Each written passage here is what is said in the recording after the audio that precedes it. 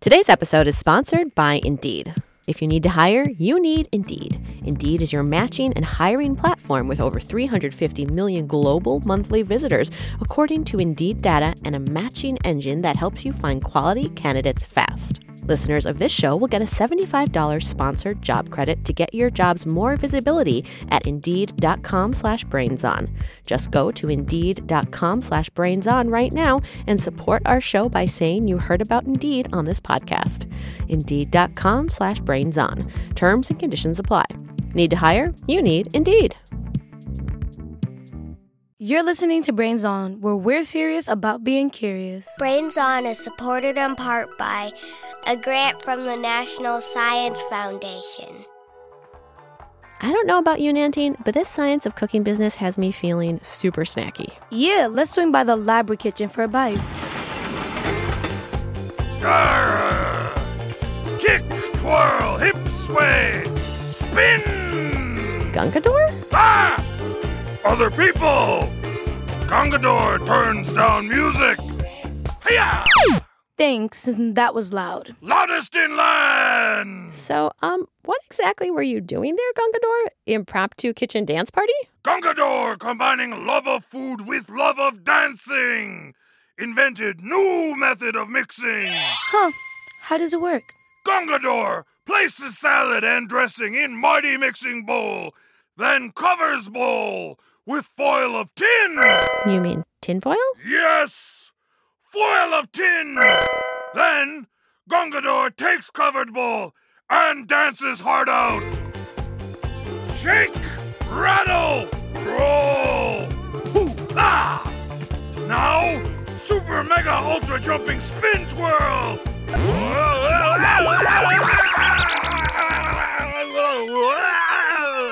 Oof!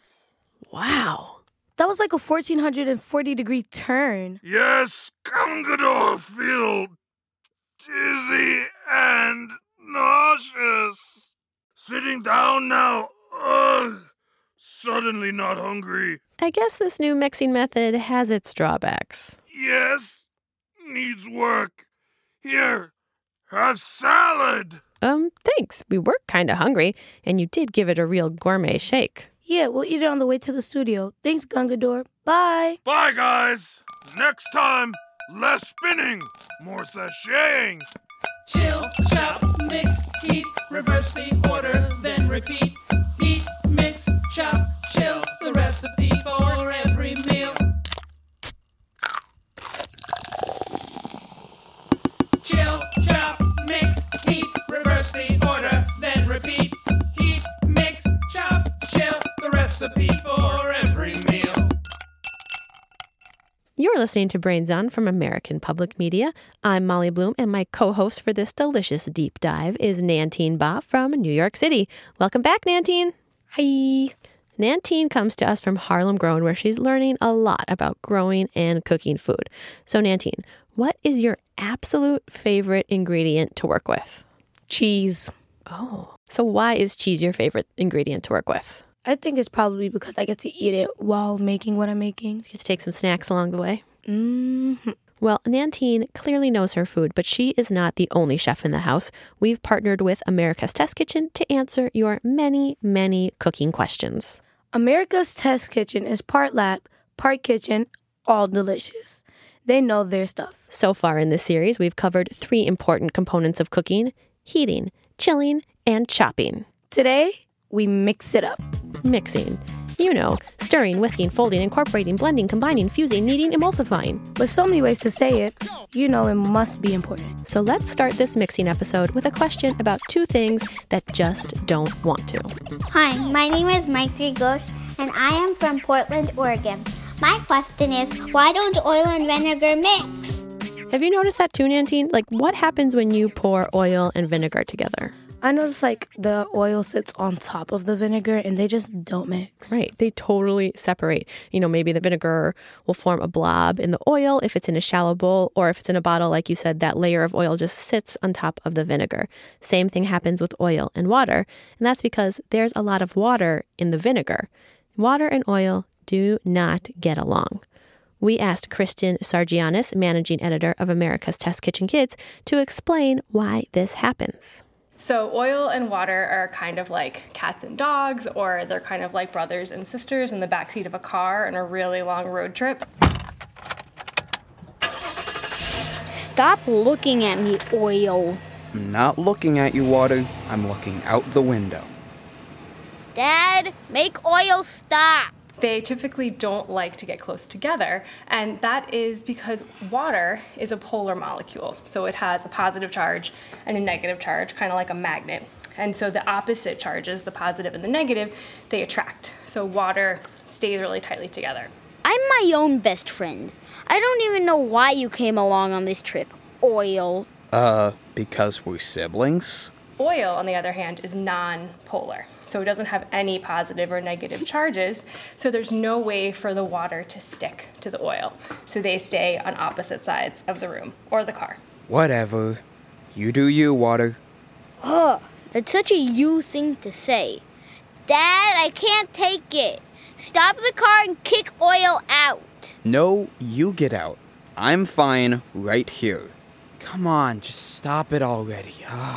So oil and water don't play nice.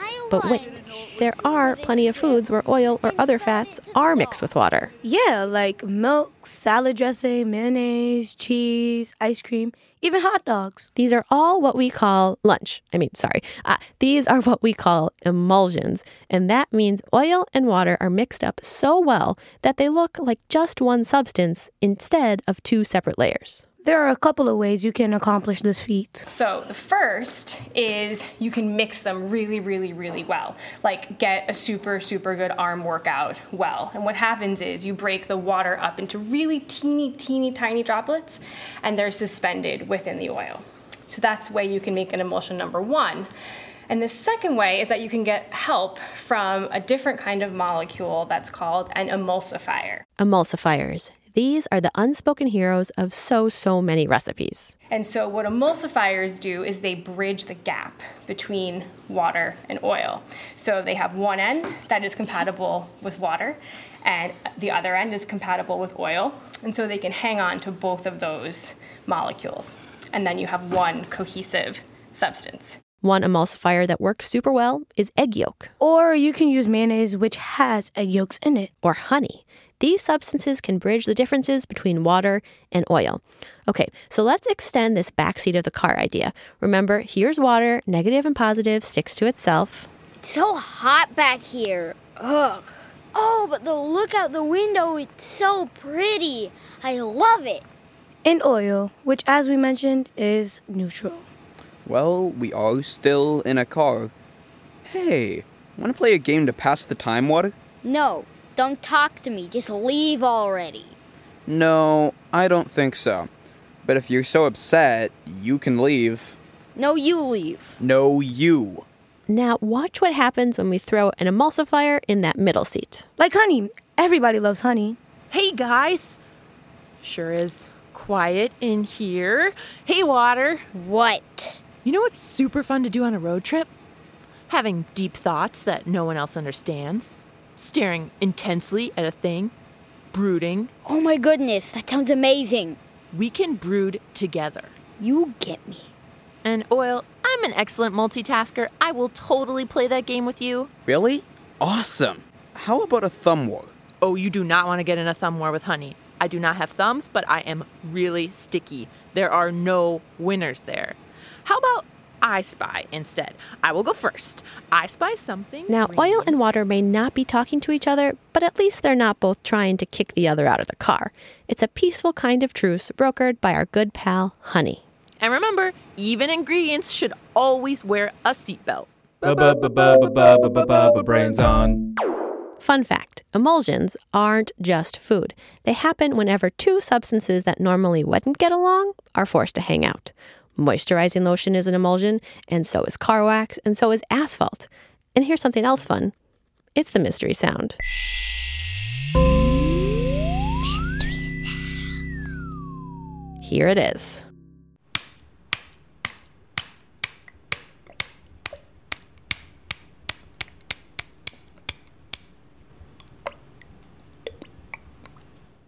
Any guesses, Nantine? Like the beginning, it sounded like when you're trying to turn on a stove, but then like the liquid dropping sound kind of threw me off. You want to hear it one more time? Mm-hmm. Here it is.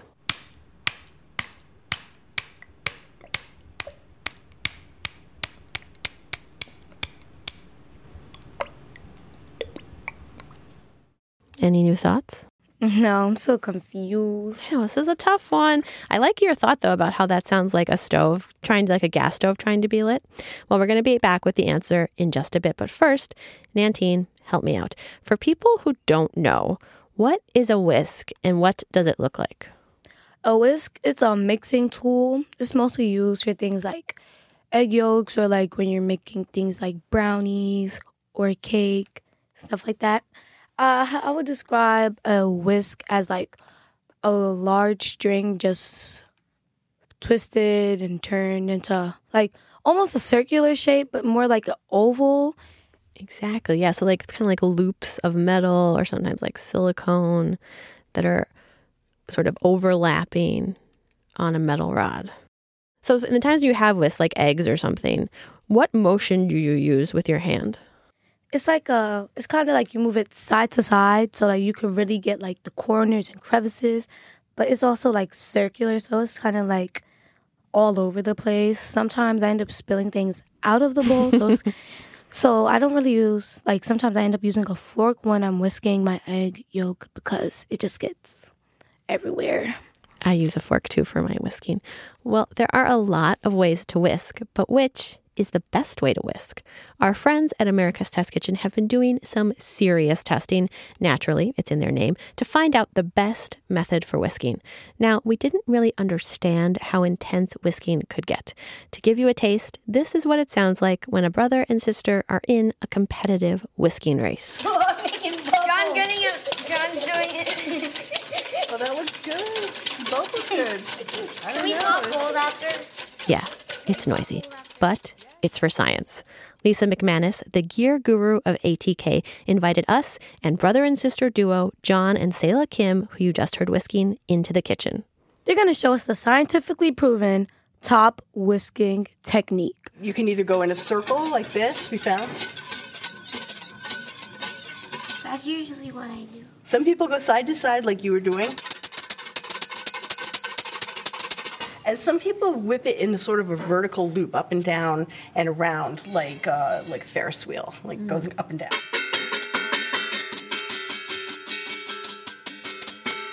That's usually what I do. Yeah, well, we've decided to figure out which way works best.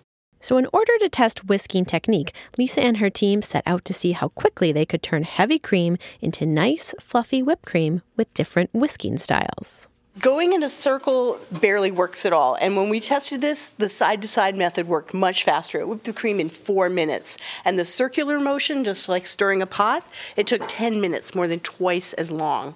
So, and just for the record, beating in a vertical loop, it took 8 minutes, and then we gave up. And that's still twice as long as the side-to-side method. So we looked at what happened. Well, first of all, as you can tell, it's a little bit easier to just go side to side. You can do it really fast, really aggressively, like you can really get going, right? So you can carry out more and harder motions per minute than with the other methods. And that creates more of what we call shear force on the liquid. And that's shears like scissors, like cutting through. And because stirring and beating in like a vertical loop only moves the liquid in one direction, they don't make as much shear force. And the force matters because it basically creates air channels that trap air inside and gives it more volume, so it starts to fluff up, so you get whipped cream faster. So now you know an easier and faster and more effective way to whisk side to side. We have a video on our website of this ideal whisking technique, if you want to see what it looks like for yourself. So you can make sure your whipped cream is ready to eat as soon as humanly possible. Do you have a question you'd like to hear answered on the show? A mystery sound to share? Maybe a drawing of the Brains on Labra Kitchen? Yeah, let's see Gangadhar and his cutting-edge new mixing technique. You can send all of these things to us by visiting brainson.org/contact. That's what Zoe and Allie did. We recently heard that bananas are radioactive. Is this true? We'll be back with the answer to that during our moment of at the end of the show. And we'll be the latest group of listeners to be added to the Brains Honor Roll. Keep listening.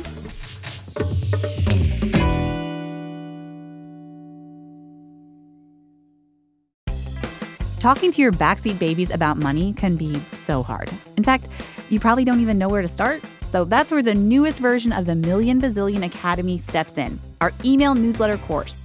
You can start whenever, and you'll get a new lesson each week that you and your kids can complete at your own pace. They'll learn about crypto, the stock market, and so much more. And best of all, it's free. Million Bazillion Academy, making kids smarter about money. Sign up today at marketplace.org/academy.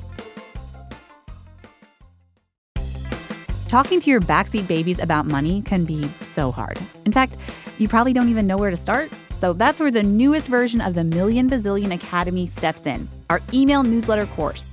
You can start whenever, and you'll get a new lesson each week that you and your kids can complete at your own pace.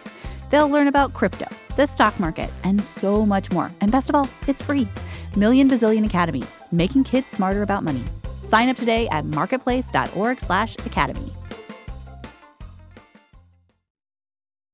So we just learned the best way to whisk, but there are machines that can do this kind of work for us. There's the electric mixer, both the stand and handheld varieties. And there's the blender. And it turns out blenders were invented for a very specific and delicious purpose.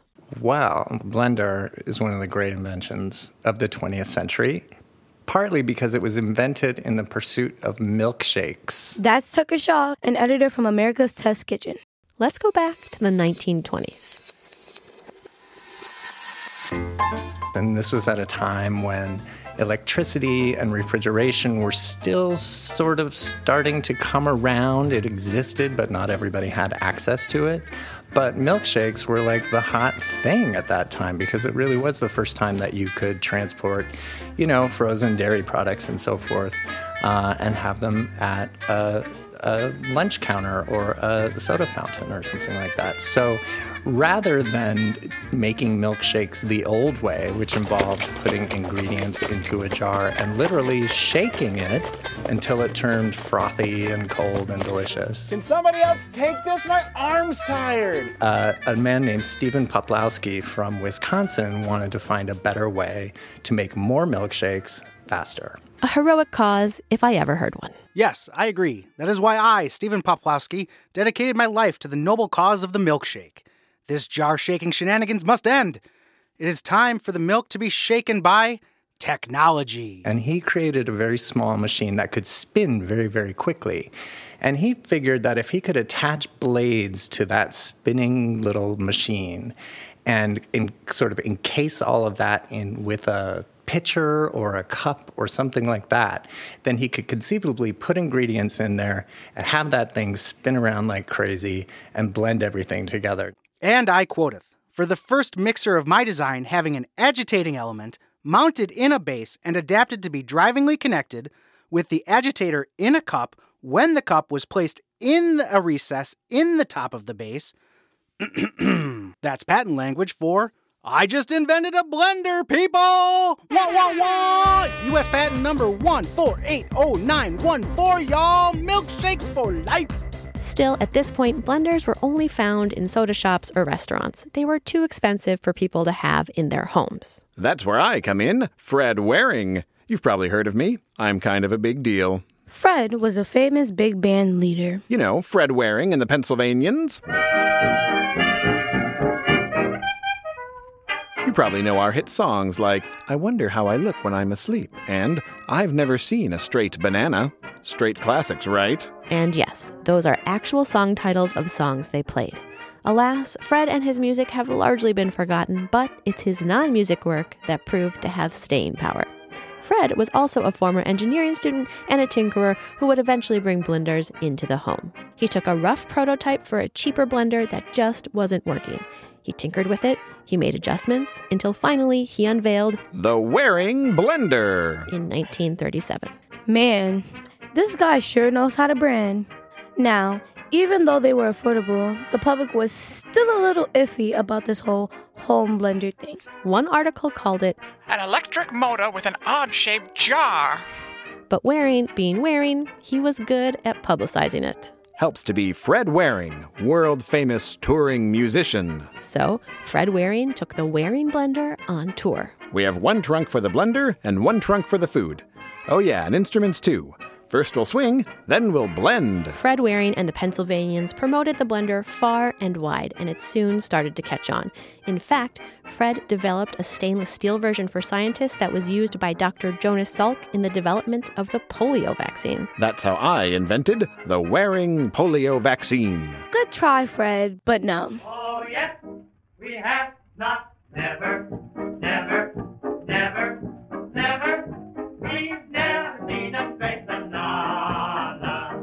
Though there are things I hate, millions I have ate, but God blind me, I've yet to see bananas that are straight. Now, before we shake things up any further, it's time to go back to that mystery sound. Here it is again.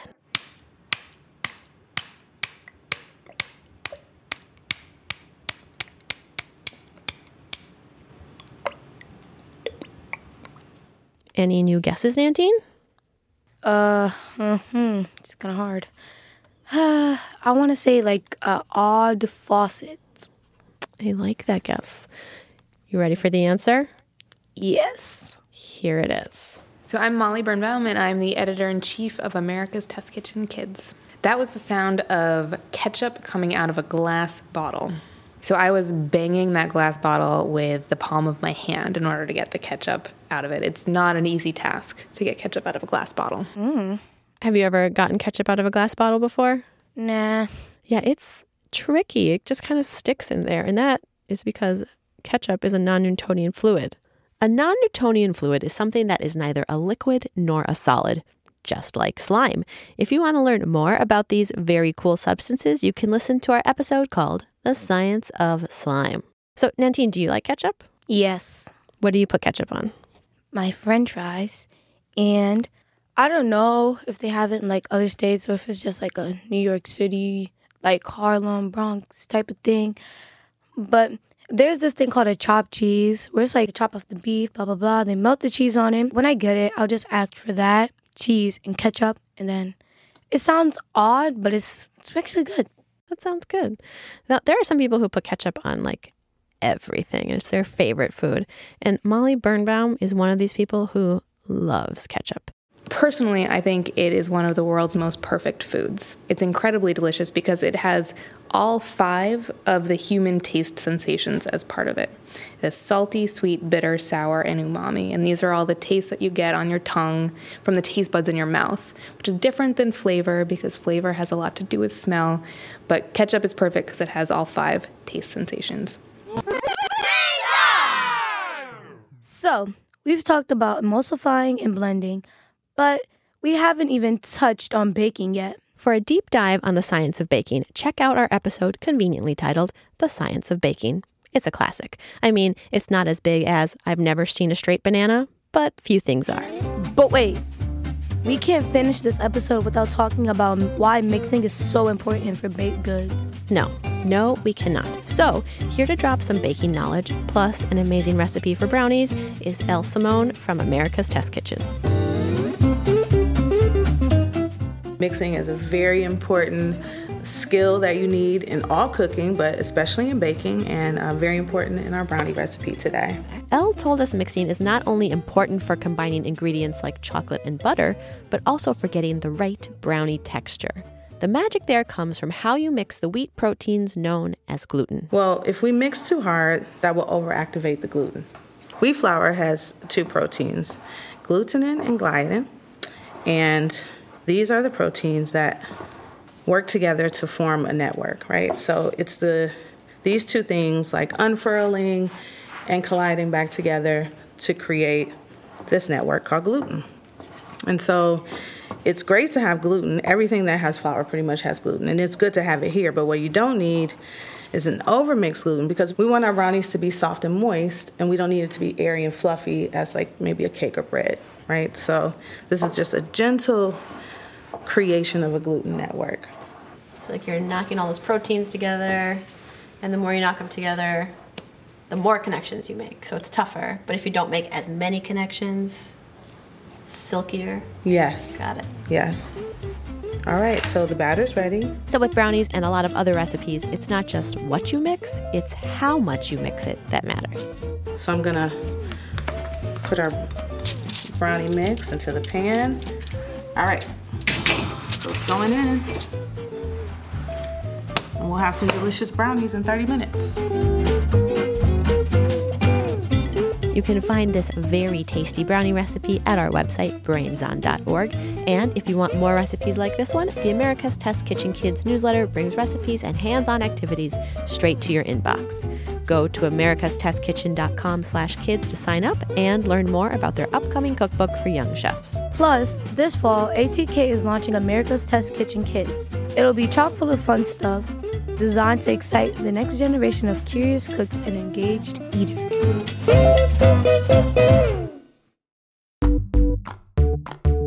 Water and oil don't mix because water molecules have a charge and oil molecules don't. But with the help of a molecule called an emulsifier, the two can play nice. And whisking back and forth is way better than whisking round and round. An engineering degree can be used for the betterment of snacks and humankind. And mixing is important in developing the gluten in baked goods, like brownies. That's it for this episode of Brains On. Brains On is produced by Mark Sanchez, Sandon Totten, and Molly Bloom. And we could not have made this series on the science of cooking without our friends at America's Test Kitchen, Molly Birnbaum, Caitlin Kelleher, Sasha Marks, Lisa McManus, and Elle Simone. This week, we also had production help from Lauren D., Emily Allen, and Jacqueline Kim. And we had engineering help from Veronica Rodriguez and Sarah Bruguer. And many thanks to Tony Hillary, Julie Williams, Kadiatu Ba, Joe Juvland, Seth and Maxwell Juvland, Tracy Mumford, Eileen Noonan, John Miller, Kyle Sheely, Jeff Jones, Curtis Gilbert, and Cindy Kim. Now, before we go, it's time for our moment of Hi,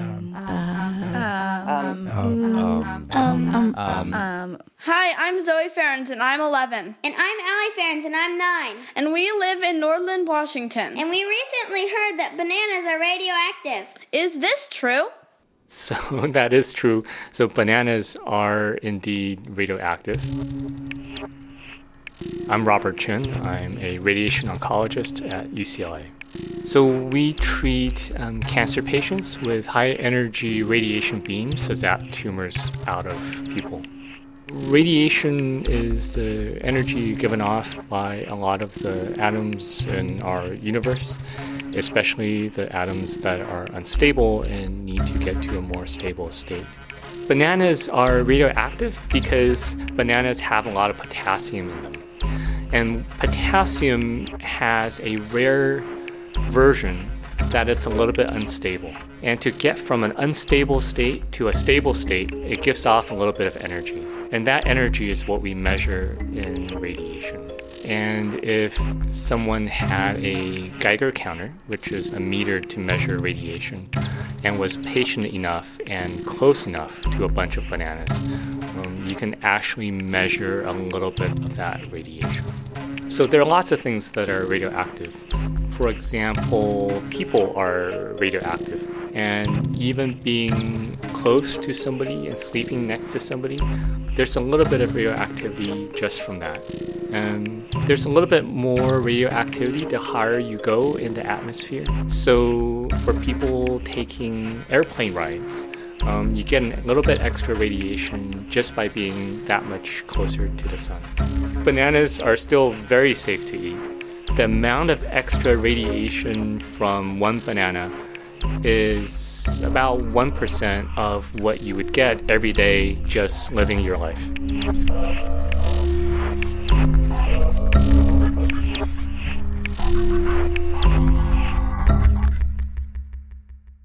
I'm radiating love and appreciation as I get ready to read this list of names. It's the latest group to be added to the Brains Honor Roll. These are the listeners who share their ideas, questions, mystery sounds, and drawings with us.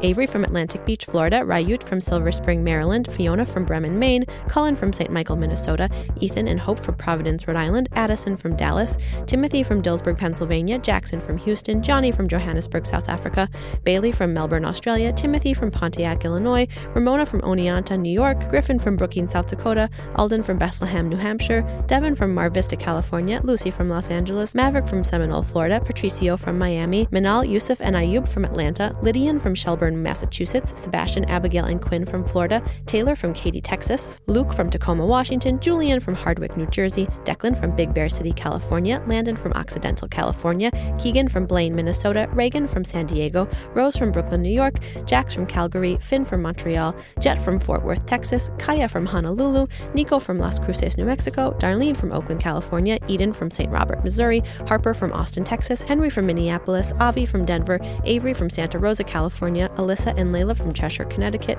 Teddy from Brentwood, California, Harriet, Lyndon, and Stellan from Sydney, Australia, Alexander from Alpharetta, Georgia, Cooper from Claremont, California, Lucy and Jackson from Toronto, and Tristan from Eau Claire, Wisconsin.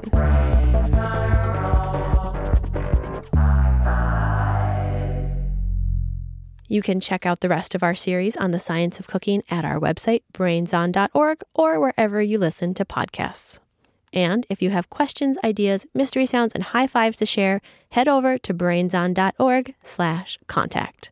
And next week, the aliens are coming. What's for dinner?